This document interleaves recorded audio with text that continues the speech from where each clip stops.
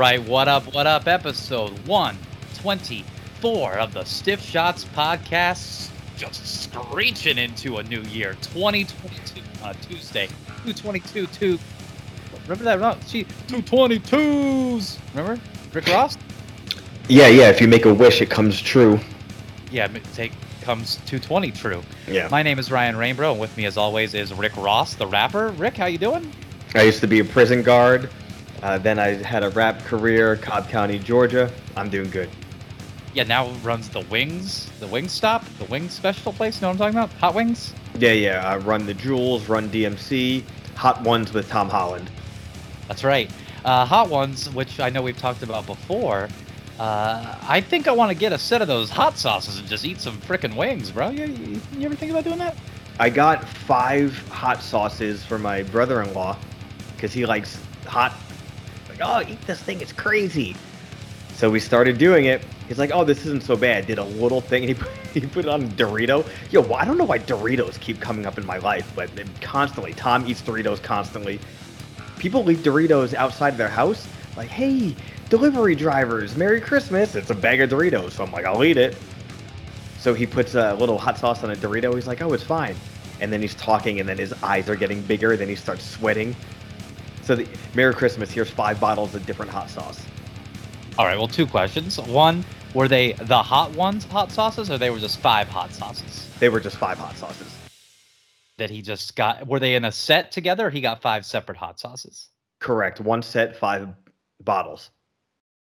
You know, I really want to make my own hot sauce. There should be an Extinction AD hot sauce. It must be easy to do because everybody's got one. Yeah, everyone does that, and I feel like I don't want to do that for a couple of reasons.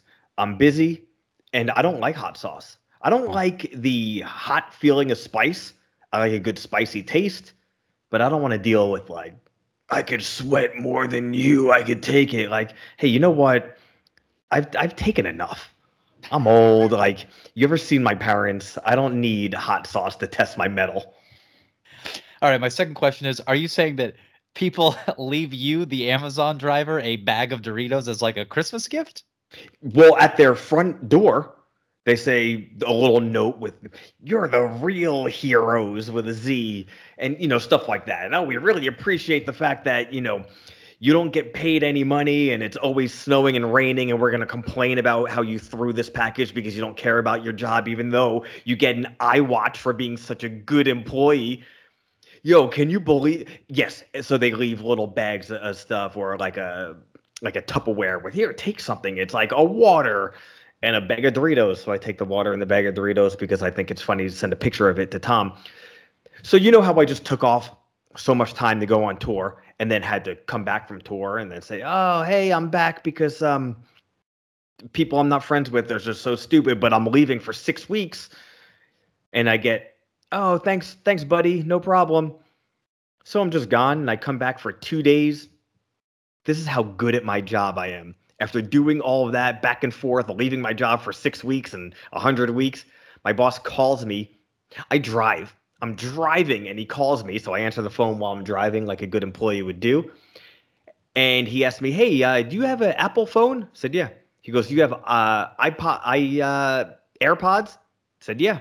He goes, do you have an Apple Watch? I said, no. He goes, okay, when you're done with the day, come by the warehouse and pick up your Apple Watch. I was like, oh, what? Why? He's like, oh, just for being a good employee. You're our best driver. I said, okay. Are you kidding? After all that stuff, I'm still the best in the world. I pick up my Apple Watch. I ask her, let's say, hey, what kind of Apple Watch do you have? She says Series 3. I said, oh, I got another Series 3. She goes, oh, so I don't need it. I said, okay. So I sold it. $150 to man. Crazy sticker decal car, speedy car decals at Venmo.com or something. He showed up at the mall and he Venmo'd me. I gave him that watch. The end. So you're still using that sundial then to tell time? Yeah. When I got to Hawaii, I threw my watch out. Who cares about the time? I have it on my phone. Sarah Marshall. Yeah, so my car battery was dead this morning. And when I called AAA, the AAA guy that came out, I was like, hey, man, do you want something to drink? And he's like, no. Well, what do you have? Which is funny. And I was like, I think, normally I would have lots of Faygo and Rockstar, but right now I think I just have this Dr. Pepper cream soda, zero sugar. Is that something you're into? Rick, do you like cream soda? I haven't had it in quite some time, but the answer is yes. Remember that Rockstar marshmallow? Yeah. Oh, so good. Got that in Evansville, Indiana. So yes. Man, Rockstar Marshmallow was so good, and they even brought it back when they did the rebranding when Pepsi bought it out for like a week, and now I can't find it anymore. But this Dr. Pepper cream soda, zero sugar, because cream soda rules, Dr. Pepper rules, and when the two come together, violence. So anyway, he took the cream soda Dr. Pepper and he seemed satisfied with it. I remember one time I went to a Cactus car wash, which famously employs felons, and they also famously steal from you when they clean your car. So I gave them a Trojan horse gift of, at the time, do you remember when Jones Soda would do like the garbage flavors? They'd be like, oh, it's Thanksgiving dinner flavor, it's gravy flavor. Okay, so they were doing that, but this was Halloween, and so this beverage was candy corn soda. And I remember watching the guy crack open the candy corn soda. Oh, he's like, oh man, I can't wait to get this refreshment, right? He's out in the hot sun stealing iPhones from people's cars all day. Actually, this is pre-iPhone. I think just iPods. And he kicks it back, and he was legitimately angry with me. I thought he was going to fight me.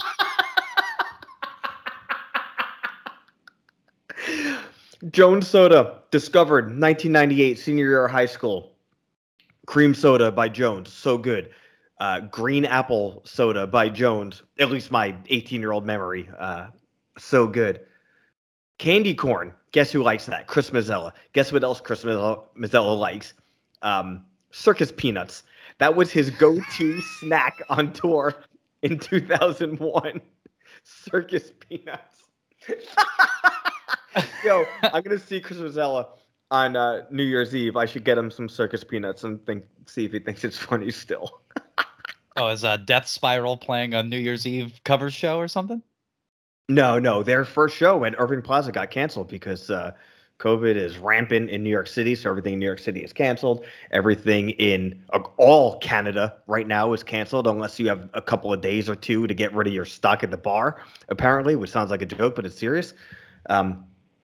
I don't know if our tour is going to happen in January, February. I mean, things are going crazy. Who knows? I guess we'll find out after I spend another couple of $1,000s to get the tour going. Now, see, I thought that the show at Irving Plaza was canceled just because Travis Riley will do anything to get out of working. Yeah, I agree. I mean, he works so hard if it's just a handheld device of like Twitter. Yeah, hitting a like on Jamie Hayter. Hey, we were texting before. I don't want to talk about it yet, but he did some internet work that could be some cool stuff for us. Maybe we'll be able to divulge it next week. Well, here's the first thing I want to talk about this week, even though we're 10 minutes into the show. The first thing I want to talk about is wrestling related, and that is on AEW Rampage. Before, they had a title match of Cody Rhodes versus Sammy Guevara and kept on telling me that Brody Lee was the greatest TNT champion of all time. Champion for about a month. I know he passed away. That doesn't mean he was... I mean, Miro, come on. Miro was tag team partners with God, and now... Anyway, there was Hook versus one of the Wild Boars or whatever. I don't even remember this guy's name. He looks like Bull Dempsey from OG NXT. Remember that guy? Yeah. What is the name? Team Horse? It's something like an animal, the Wild Kingdom or something like that. Why can't I remember? So anyway, Hook is... Bear Club? Hunt Club, maybe.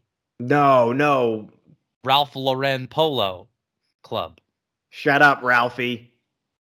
So, Hook, Taz's son, is facing off against this guy. Now, just for those of you that don't know about wrestling or just don't know about who we're talking about, Hook is the son of Taz. Taz is famously a long-running ECW champion, but also famously a very small human being. But he was very stocky. He has this fake Brooklyn accent that makes him sound tough. He wore a lot of safety orange that made him look like maybe he was a construction worker. You don't want to mess with them. You might catcall your sister. So Hook is maybe, I know that he's old enough for it to be okay for me to be sexually attracted to him, but I don't know how old he is. He's maybe 22, 23. And he's maybe 120 pounds. Now, that's not because he has no muscle. He's very ripped for being a small boy, but he's a little kid. He's got to be no taller than Taz. So he's what, 5'1", 5'2"? All right. And he's facing off against this Bull guy. I'm going to call him Bull Dempsey. Bull Dempsey's facing him. And Bull Dempsey is probably on the low end 270. This is a gigantic human. Yeah, he's stocky. He looks like one of the big chunks of meat from Dinty Moore beef and stew. Yeah, the stew from Ireland that Always Sunny keeps on throwing in each other's faces to wake each other up. He's this guy. So this is Hook's second match. They're having a fairly competitive match where the guy's overpowering him. The Bull guy straight up does a sit down reverse pile driver onto Hook. Hook immediately pops up, no sells it. Not like no sells it like, oh, he's still learning, he's figuring out how to sell. Even the announcers are putting over like, this guy can't be put down. It doesn't matter if you're 150 pounds more than him and do a finishing move. You can't even get a 0 count on him. The move that legitimately broke Steve Austin's neck, damn near broke my neck. Hook. It's the Greetings from Asbury Park by Bam Bam Bigelow is what this guy does to him. Yes. And Road Warrior no sells him. Road Warrior, yes, pops up then, which I mean is like legitimately funny. Like I'm laughing out loud, but then does a very impressive like Taz suplex to this guy. Like he must have, I'm sure the guy helped him a little, but still, that was an impressive suplex. But when he no-sold the pile driver, I was dying. They're just putting this kid over like he's just a monster heel. He is Spike Dudley, but he's got cool hair.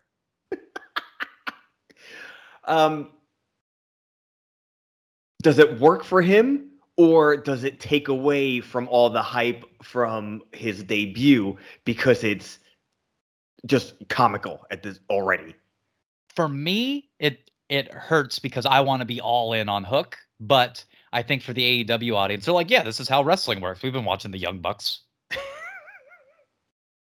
You do pile drivers, you kick out. That's how it goes.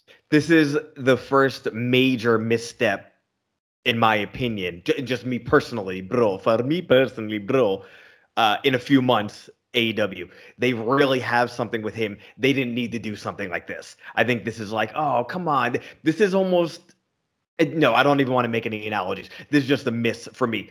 So funny. So unbelievably funny, but not funny in the way that I want it to be funny. It's not ruining Hook for me yet. But if this becomes like his thing, then I think I'm not as in before. But either way, it sure is some decision. It sure is something that was like spoke about and they went through with it. But yeah, man, it's really something else. It's funny to watch. If you go watch it on YouTube, you could straight up just type in Hook no sell, and it's side by side with a Jerry Lawler pile driver. Oh, is that true? Yeah. So you could just keep going back over and over again and watching it because it kind of gets funnier every time. Well, I'm happy to hear that because, I immediately told you about it when I saw it, and it's something that was a big deal for me. But and when I say big deal, I mean just something that I couldn't get over. Like it was just so funny and crazy. But I didn't even think it was going to be something that anybody else cared about, to be honest with you. So I'm glad that it's like a noticeable psychotic move. Yeah, I agree. Because if it was just like very confined to that show, oh, that just happened one time, people are excited. For better or worse, that might be better because then it's forgotten. But who knows? This might become a thing. Like, hey, let's just give him the most devastating things that's like safe so he could know. I hope not. I hope this is just like a one and done funny thing. Real weird. So after that match, we had the Terrible Neck Tattoo Championship, which I think will become the Terrible Brandy Scholarship after this. I'm not sure. Oh no, because that's the women's title. I apologize. So they have. Is Rampage also going to TBS or Rampage staying on TNT? Oh, I thought AEW as a whole was moving to TBS, but that's a good Okay. question. Yeah, I don't know the answer to it. We should know. We get paid enough for this, but Well, I mean, after our iHeartRadio second year in a row, best wrestling podcast. yeah, last year was our second year in a row. We haven't got the results yet for third year in a row. But I don't see why with season 3, the new format, we should probably be, the Uncontested, really. best new wrestling podcast of the year. So right after that, Cody Rhodes, formerly known as Cody, faces Sammy Guevara for the championship, and annihilates him. Does finishing moves to him like 5 or 6 times, super healed out, and then has a very nice little babyface celebration. David Crockett comes in the ring. He's like, "Oh, thank you, Mr. Crockett." Just like it's so weird. It is weird, man. It's so weird. It always seems like there's a plan and then there's like not. And who knows, maybe it's just this really long thing coming, but a little confusing, and I'm not easily confused. I'm smart. Yeah. You went to Michigan State University? Yeah. Went to 5 towns a few times. All right, so we're going to talk about the best and worst of 2021. Now, I understand that you have compiled a list of your top 5 favorite matches of the year. Is that right? I have favorite matches of the year. I have my favorite wrestling moments of the year. Maybe we get away from wrestling for a little bit because I also have my albums of the year and my movies of the year, and then we'll bookend it with more wrestling. All right, well, yeah, let's careen through. Now, of course, as you guys know, I didn't make a top albums of the year because Limp Bizkit only put out 1 album this year, so I can't make a list out of that. But Rick, I'm surprised you listened to 5 albums. Now, are these just reissues of Iron Maiden records, or these are 5 albums that came out in 2021? Iron Maiden put out a record in 2021 and didn't even make my list. Wow, okay. I was doing that Extinction AD Jim Basher playlist every week for a couple of months. So I listened to a lot of new music this year, but I still kept it to 5. All right, well, number 5, what is it? Number 5, Wraith, Midwest thrash band. Super One cool. of my favorite Insane Clown Posse albums, the 6th Joker's card, The Wraith. Fantastic pick. They put out a record called Undo the Chains. Really cool record. Record I listened to quite a bit this year. Nothing breaking the mold, but I think they've kind of honed in their sound. They got that. They have a really cool thrash sound, and it dips its foot in modern thrash and also in, when I say 80s thrash, I don't mean like just Big Four types of thrash, a little deeper than that sometimes, which is cool. They're not afraid to play an A chord. Yeah, a really cool album artwork, and I did actually listen to this album because of that Insane Clown Posse connection. Somebody sent it to me. That's cool. And my first thing was, oh, I love this artwork. I think this is cool. And yeah, like you said, I mean, very serviceable thrash metal album from a modern band without sounding too retro. But like you said, obviously influenced by that sound. So nice pick. Number 4. Go Ahead and Die. The self-titled album, Go Ahead and Die. I'm sure you like this. It's got Meepsters all over it. It's got white, green, and black camo all over it. It's got children playing drums. Maximum Cavalera is on the record, as is Zion Aphone Cavalera, I believe, right? He's the drummer. Yeah. Yo, this record is cool, and I had no idea this was a thing. Someone's like, yo, did you hear this new Go Ahead and Die? So that is some band name. They said, oh, it's the Cavalera family. I said, come on, let me listen to it. This sounds like it was recorded in 1988. Really cool. Yeah, I'm pretty sure the whole concept, recording, and release of the album was all very, very quick. So, just something that they were bored and living in the paradise of Arizona, cranked it out, and here it is. Man, I wish I lived there. I wish I lived there so bad. It snowed on Christmas Eve morning. That's nice. In Arizona or in New York? No, in New York. Come on, man. You don't understand the circles I'm talking in? Woke up, went to work, said, oh, snow? What do you mean, snow? Which is a line from X-Men Season 1. But it was gone real quick. So it was nice because it's like, oh, just a little bit of snow. It's Christmas. Okay, number 3, hardcore band. Not really a hardcore band, but, Ikulu, Unscrew My Head. They are a hardcore band, but it's very metal influenced. It is very third and fourth Cro-Mags album Worship, which is the thing that I like so much about that is that all the people who hate those records are like, "Oh man, this sounds like a great Cro-Mags record," but they'll never listen to Alpha and Omega or Near Death Experience. They'll just write it off. This album is so that era Cro-Mags, just in all actuality, better songwriting, because it's not going on and on for 6.5 minutes. It's like really trimming the fat. Do you know this record? Yeah, I couldn't get over. And when I say I couldn't get over, it's not like I didn't enjoy it. I guess a better way to phrase it is, it was glaring to me how much this vocalist sounds like Aaron Beddard of Bane fame, and I was having difficulty getting past that. That's interesting. I never even made that comparison because the way I hear vocally, I hear Harley Flanagan written vocal patterns done in the John Joseph pre-YouTube Twitter spandex seal helmet guy era, but sang by somebody who just really, really loved Trapped Under Ice. Which I like all those bands, even though I think John Joseph is a clown. But I think this record is super, super cool. And this was like a real fun, this year I really tried to kind of get more or like back into hardcore. Hardcore hasn't been interesting to me overall for a long time, and not that hardcore stinks. I wouldn't say that. Hardcore is very much like wrestling. If you go into it looking for the good, there's always good stuff there, or most likely. I wouldn't know because I haven't been looking for a while.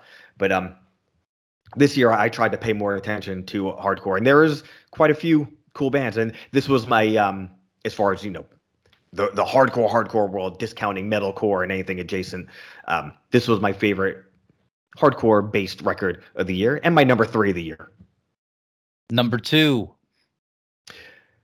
is something I never thought I would like, but Fragments of a Bitter Memory by Dying Wish. Man, I love this record. This record was just neck and neck with my number 1, and it kind of edged out my number 1 for a little while until I was going over it again. I was like, my number 1 is definitely my number 1.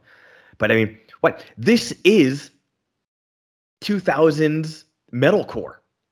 That is exactly what this is, and that's like one of my least favorite things that fall under the hardcore and heavy music umbrella.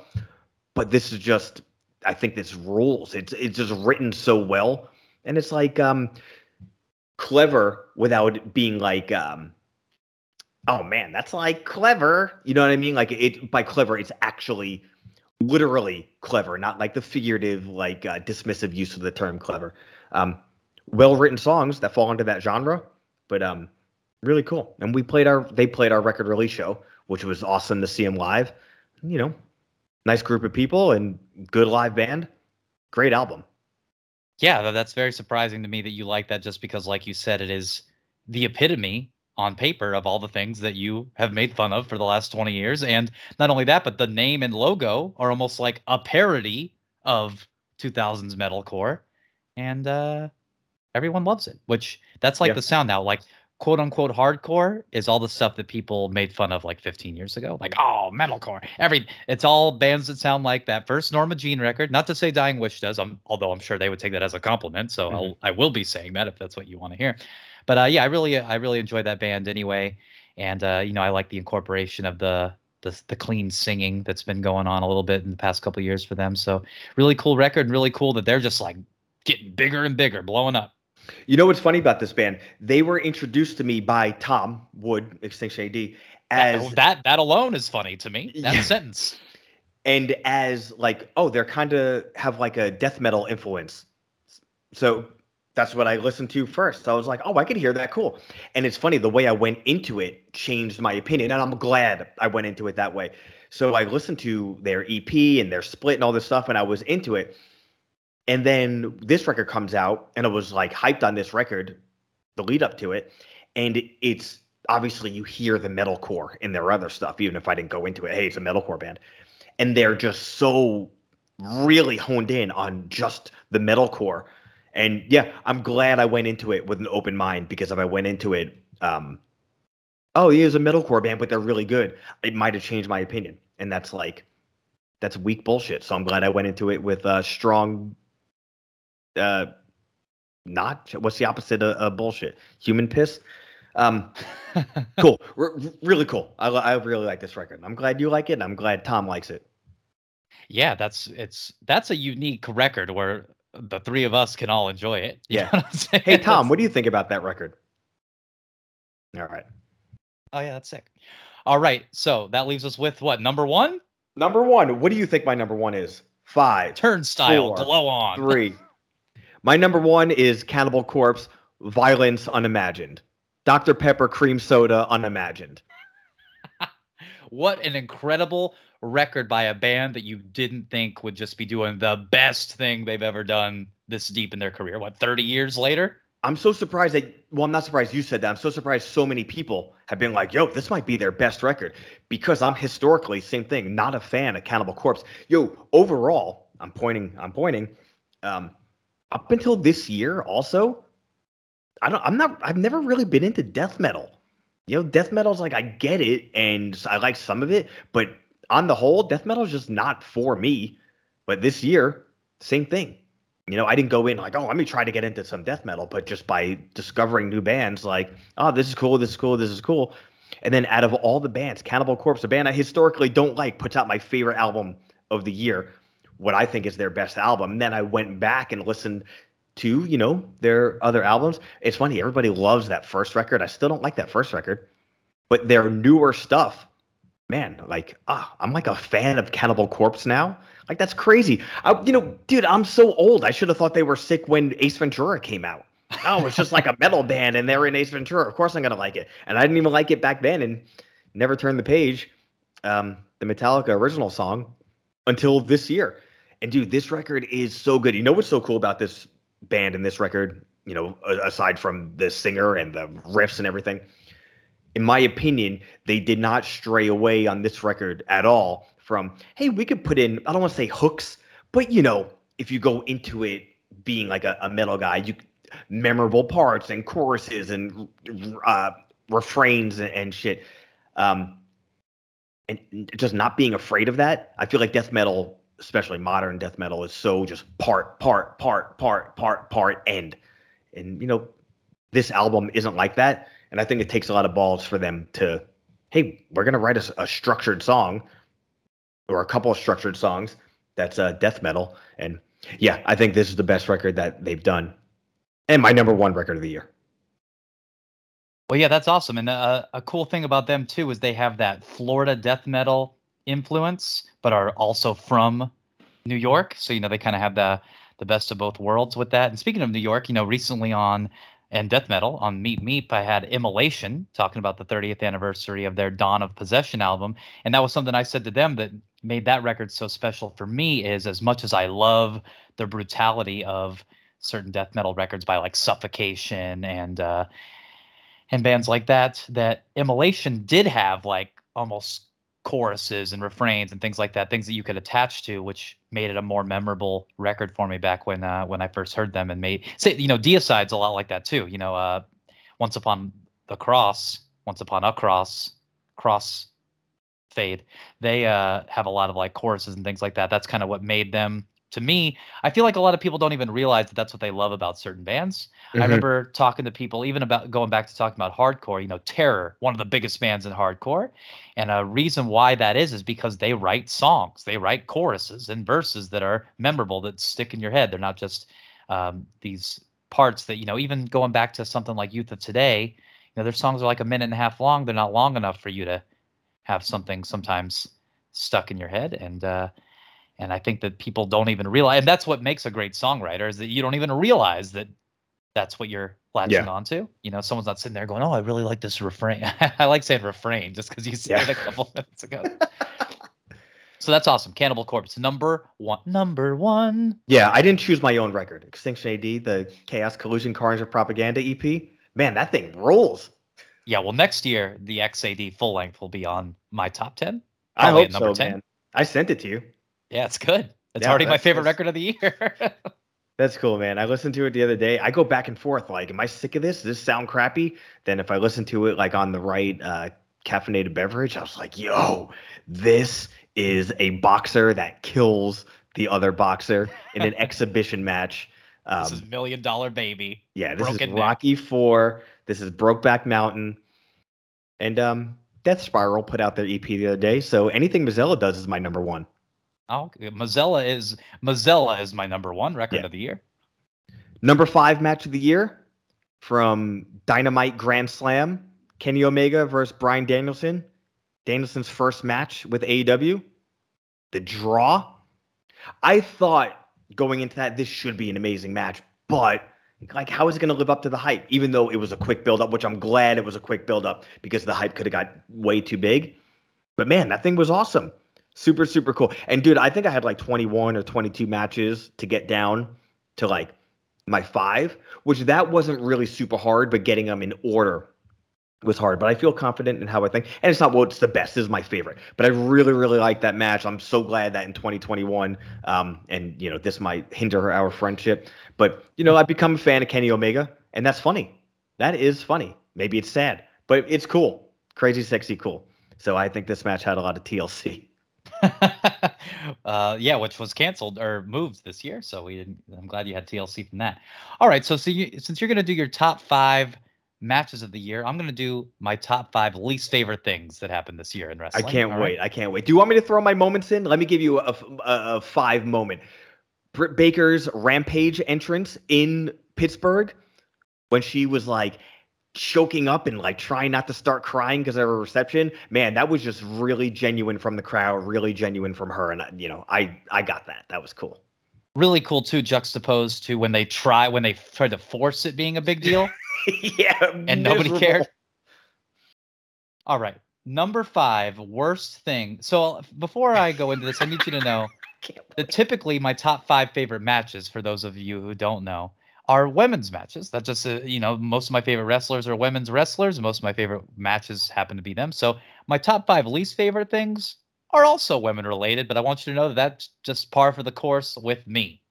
So number 5, the worst thing in wrestling this year, the Queen's Crown of the Ring tournament. Why bother?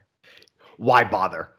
Zelina Vega, are you now Lindsay Lohan in the movie where she plays Liz Claiborne and doesn't know if she has an accent or not halfway through it? Is that your character now? Is that what you do on Twitch? Twatch.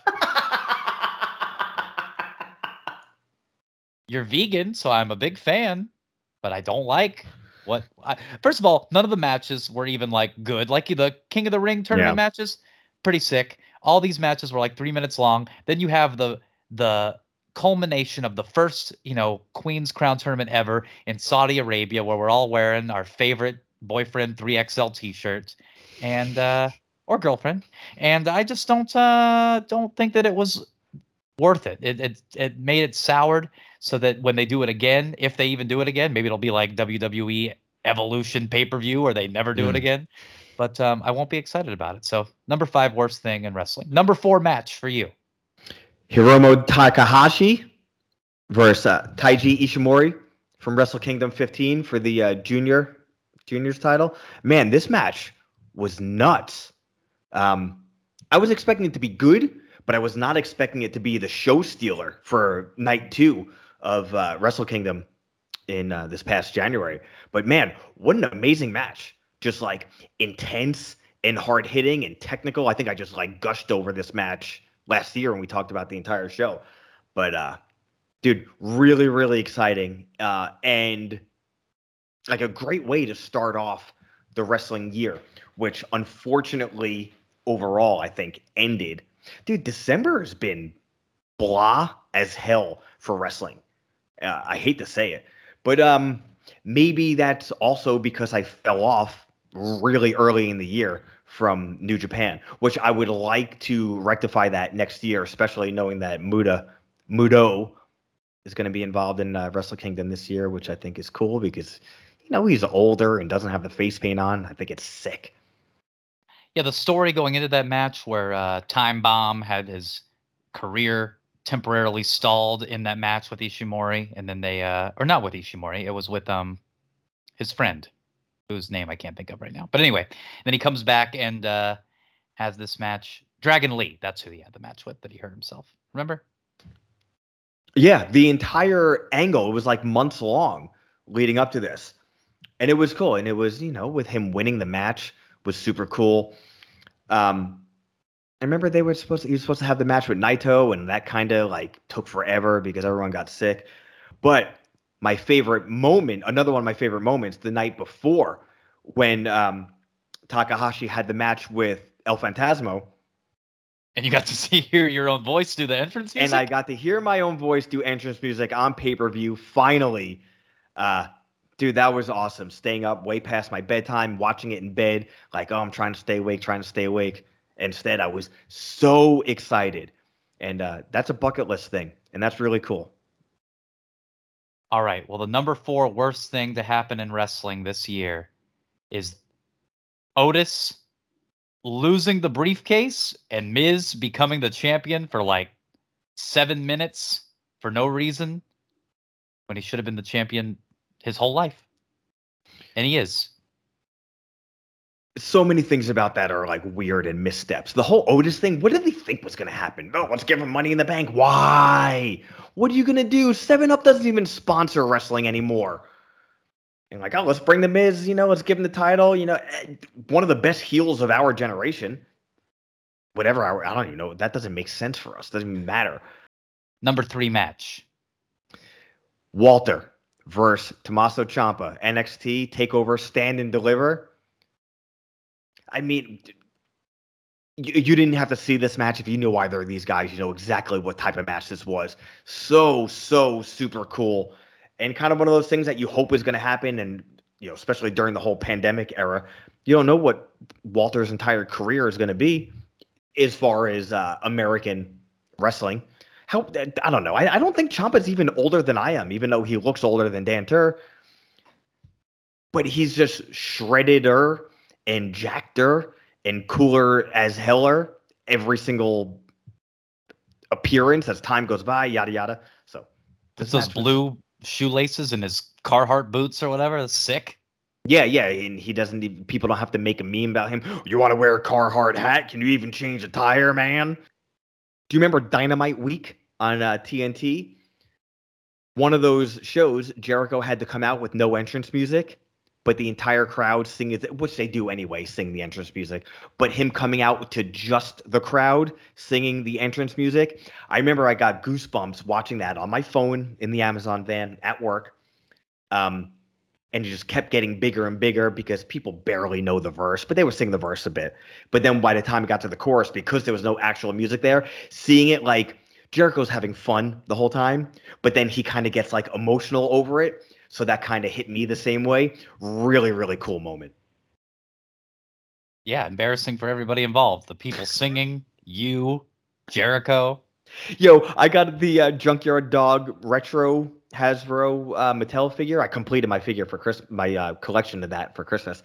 But it says Thump on his butt, and his tights are white, and it says Thump in blue. And I show it to Alyssa. She goes, "Does that say Trump on his butt?" So yeah, maybe I'll make a custom. I'll put Jericho's torso on Junkyard Dog's ass. All right, the number 3 worst thing in wrestling, and hey, this is a late entry, but the Survivor Series egg. Come on. I forgot all about. What is wrong with them? Oh, we have. You know what? I was gonna make fun of. I don't have to. Number 2 match. Again, deuce in a row. Walter versus Dragunov. NXT TakeOver 36. Come on, man. Dude, these Walter matches, every single time, this one more than the Ciampa match, but it gets you emotionally involved because he is always, the favorite, and the underdog is always so much the underdog. I'm not going to talk about my match of the year 2 years ago again, the one that makes me cry when I watch it. But, dude, could there be more of a underdog that you're rooting for versus Walter than Dragunov? And the fact that he actually won, and not just when he won, but he does the whole David and Goliath thing where it just straight up like puts his foot on the chest, which my psychotic religious grandmother had a David and Goliath statue with David standing on Goliath. So I don't even know if that actually happened in that story, but it happened in my household until she died, and we got rid of that statue. And it happened again at TakeOver 36. Man, just absolutely amazing. Everything I want out of a big man versus little baby wrestling match. Just so amazing. You know what? I'm actually going back and forth. Maybe that should have been my number one match of the year, but I'll stick with my number one. But number two moment of the year, Punk's return on Rampage. Oh my God. Same thing in bed, trying to stay awake, knowing it's going to happen. But you also don't really know, but you know.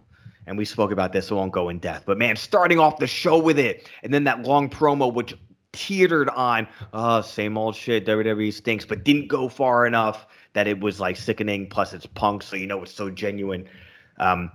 And that's what really, okay, you know what? I have to just be all in on AEW and see how, you know, I feel about it. Yeah. Two-way tie for my least favorite things in wrestling. Okay. For the number two. The existence of Nikki ASH and Alexa Bliss Lily Doll. I love that you put them together because, like, oh, we got these two people really, you know, clicking and on all cylinders, running, together. And oh wait, we're gonna do something great with both of them. Then you know, one of them gets his doll, which isn't Ramblin' Rabbit, so no one cares. And somebody gets this hurricane gimmick, which, dude, it's got to be revisionist history that people like, oh, the hurricane was so over and so good.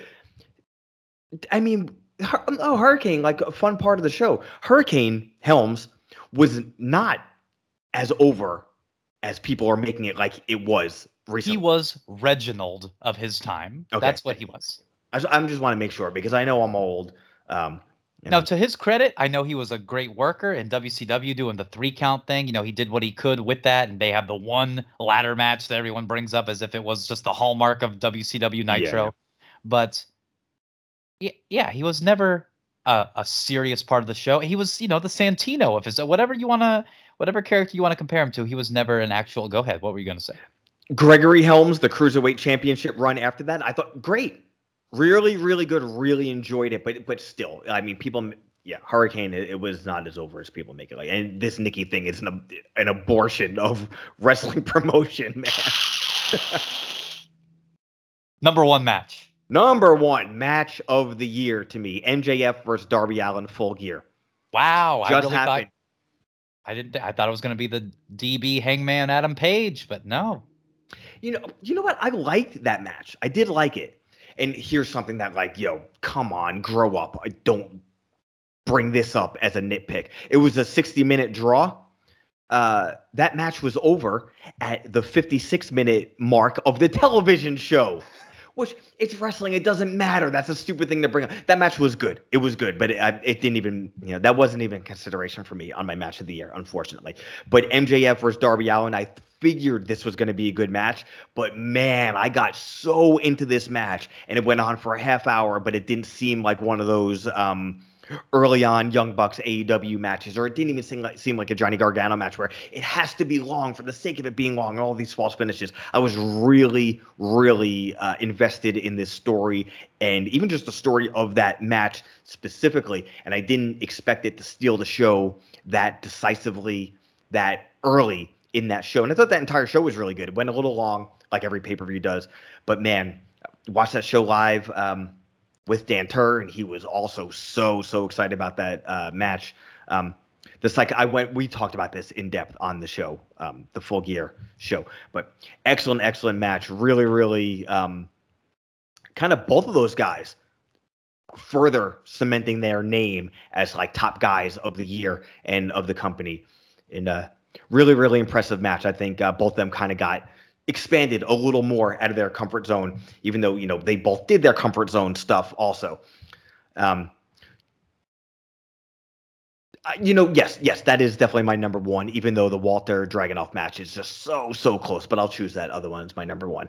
And my moment outside of a wrestling match of the year is, you know, a couple of different moments, but can't wait for you to be so mad at this. everything Cardona did in wrestling this year. Dude, it's ridiculous. He think he's a joke? Totally fine. Think he's totally like breaking the boundaries of wrestling with things he's done in the past, does now? Also totally fine. Everything he did after getting released from WWE, I'll do some indies, I'll do this, that, and the other thing. His appearance doing the Moxley tease in GCW, had that match with Nick Gage. Not the match itself, but what it means and what he went through, and the winning the title and the King of the Death match and all this stuff. And even just now, like him making it like I quit GCW and I released GCW from their obligations, and I wish them the best in their future endeavors. And this whole indie heel gimmick, but I'm a babyface. I don't know why people think I'm a heel. Awesome. And, even what he's doing in Impact is super cool. And he's kind of, I never really did indies because I grew up a WWE guy, so I want to do everything. Really cool. I have a lot of respect for him, and good for him for locking down Chelsea Green too. The number one worst moment, worst angle, worst thing about wrestling in 2021. The exploding barbed wire death match. Jon Moxley, Kenny Omega, sparklers at the end after a doomsday countdown. Eddie Kingston covering the body like it's everything about it. Terrible, ridiculous. Not even funny. At the time, not even funny. Just utterly embarrassing. You let me know if I'm crazy or not, which I already know the answer is from you, at least is yes. Because AEW turned it around the second half of the year, at least for me so far, does now, or even though it's not ancient history, but even let's say like if they stay in the same path 2 years, 3 years in the future, going back and watching that misstep, that complete abomination of professional wrestling, is that something that we can go back and be like, wow, like I have almost a little bit of fondness for that, in the way that during the Attitude Era, someone could go back to 94, 95, Sparkplug Holly and TL Hopper, and have a little bit of like positive feelings for that like garbageness. Is that possible? Not for me, but I'm sure there's people that are like, oh, I miss the good old days of AEW with Joey Janela and Sonny Kiss tag teaming and on Dark Elevation. See, that's the thing. I don't even mean it like that. I mean it like, I could appreciate that because like there were still missteps, and they, kind of like, you just throw a bunch of shit at the wall and see what sticks. And that was just like garbage. But like, I kind of like going back and watching the missteps. No, I think that you're actually just wrong in general to think that there haven't been missteps since, because the good stuff is so good that that's what you remember. But there's still tons of garbage in between these great moments. I don't disagree. I think I keep saying that there hasn't been any missteps in the same way that I felt about WWE a few months ago. Now, I'm not anti-WWE, obviously. I'm very pro WWE even now. But the good outweighed the bad, and it's just such a staple, and they have established a good faith where it's okay. Where, not that I don't feel like that towards them now, but their good isn't like even getting me psyched right now. Where AEW's good outweighs the bad, where I could, look past the bad. I agree. All right, let's wrap this up with your top 3, because I don't want to hear 5. Top 3 favorite movies of the year. Okay, well, if I'm doing top 3, then I'm not talking about Mortal Kombat, which was so good, even though everyone hated it. I'm not talking about Willy's Wonderland, which I never even heard of, and Chris Evans made me watch it for the Thrashers podcast. I'm so glad he did, because that movie was so cool. Nicolas Cage was playing Nintendo, drinking Dr. Pepper cream soda. Number 3, Shang-Chi. How good? Despite Awkwafina being in it, still good. What negative do you have to say about her? Everything she's ever been in up until this point. Everything she's ever done in her whole life. Her music career, her acting career, her comedy career, everything she's ever done. Commercials. Up until or including? Up until. I never even knew anything until. Of course not, because you what world do you live in? But Yeah, yes, yeah. she has a, multiple season television show. She was in Crazy Rich Asians, one of the biggest grossing movies of all time. She did a commercial with Snoop Dogg. Is that funny? Yeah. So Should I watch that movie? Crazy Eights? Crazy Eights? I don't see you enjoying it, but it's not a bad movie. All right. Well, my number 2 movie is so good. I was trying to watch a pirated version of The Eternals because I saw that in the theater, and that obviously didn't even come close to making my list. But I wanted to watch it again anyway. Couldn't find it, but it played something else, even though it was supposed to be Eternals. Watched the first 5 minutes of it, said, "Yo, this is sick. What is this?" Figured out what it was. Started it from the beginning, watched it again. The Harder They Fall. You watched that? No, I'm not even familiar with this. Okay. Netflix exclusive movie. It's a Western, which is like all this stuff. Like, why would you watch this?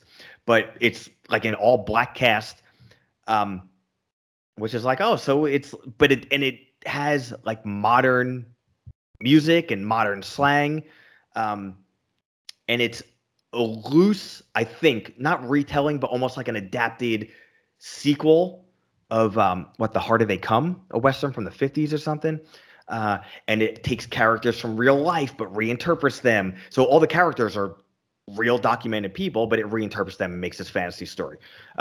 Dude, seriously, I don't see any reason or any way you wouldn't be super invested in this movie 5 minutes into it, and the 2 hours and 19 minutes will blow past in what feels like 20 minutes. Just unbelievable movie. Really, really good. Soundtrack's amazing.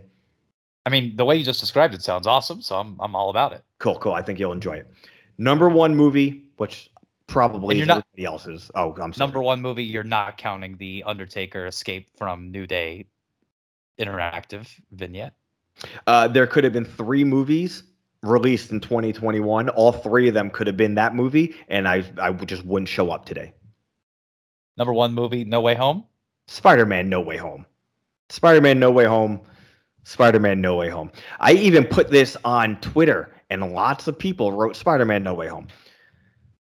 And I even said this 2 weeks ago or last week or whatever. First, like 5, 10, 15 minutes, I was like, I don't really know what I think about this movie. And then it was the best movie that happened all year. I wouldn't go as far as to say, oh, it's the best movie ever. I wouldn't even say it's the best Marvel movie ever, but it's definitely up there. Dude, apparently, I don't know if this was US or international. I heard 2 different things, number 5 and number 2 or number 3, whatever. Top grossing movies ever, which, like, in the pandemic, this is crazy. That's crazy, but well worth it. They pulled out all the stops, and dude, so cool. And that audience reaction I told you. Did you see that in the theater? I did, yeah. That we were talking about that last week. Just the visceral reaction. I mean, I think if anybody's going to see it, they've seen it by now. So when Andrew Garfield unmasks his mask, all the ladies in attendance, and probably a couple of the fellas, and maybe me, Yeah. going, oh yeah, Yes. Dude, I'm so glad I made Alyssa watch all the other Spider-Men before this, because she would have understood it regardless. But just watching it just adds so much. And dude, that's what's so good about the movie. If you didn't watch any of the other movies, you still know when he shows up that it's not just, oh, what? It's a different Spider-Man. It's like you feel like there's gravity to it. But if you did just watch it, it's so good, and he's even better in this movie than the other ones. And Tobey Maguire is such a good old Spider-Man, and the whole Matt Murdock reveal, like, yo, it's already been released, everybody knows it, just throw it in right away, to get it over with. And like, oh, people are excited, it's Matt Murdock, but then he does the Daredevil catch, which that was specifically said wasn't going to be in it. He's going to be in, as Matt Murdock. If we ever bring Daredevil back, it'll be Charlie Cox, but, who knows? And he does that, like, oh my God. So it just nails you. It nails you again. he's a really good lawyer. Yeah, he's a really good lawyer, really good actor. And he did Well, that's a what lot. he says when he does the catch. He goes, "How'd you do that?" He's like, "I'm a really good lawyer."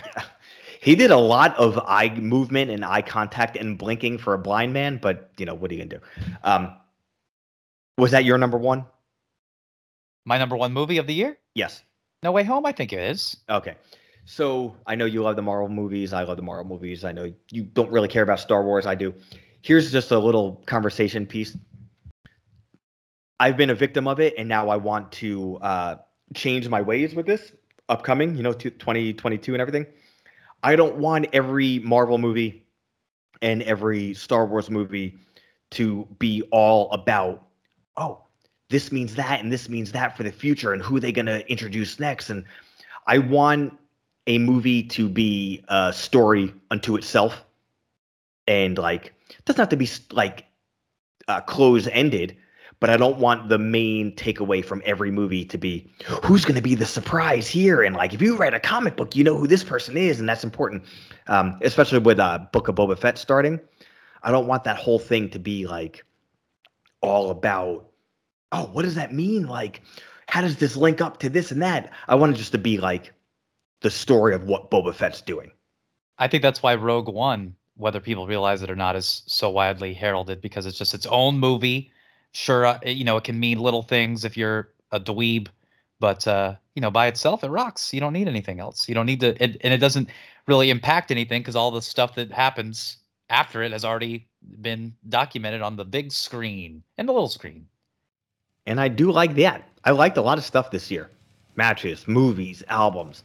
Really cool year for a lot of things, aside from finishing a tour without getting mad. Well, we'll try and see if you can even start a tour next year, which is when our next episode will be. We appreciate you hanging out with us and listening to us ramble about our best ofs. You can tell us your best ofs at Stiff Shots Pod on the Instagram, but we will listen to it. We will read it. We will argue about it. And more importantly than all that, bye!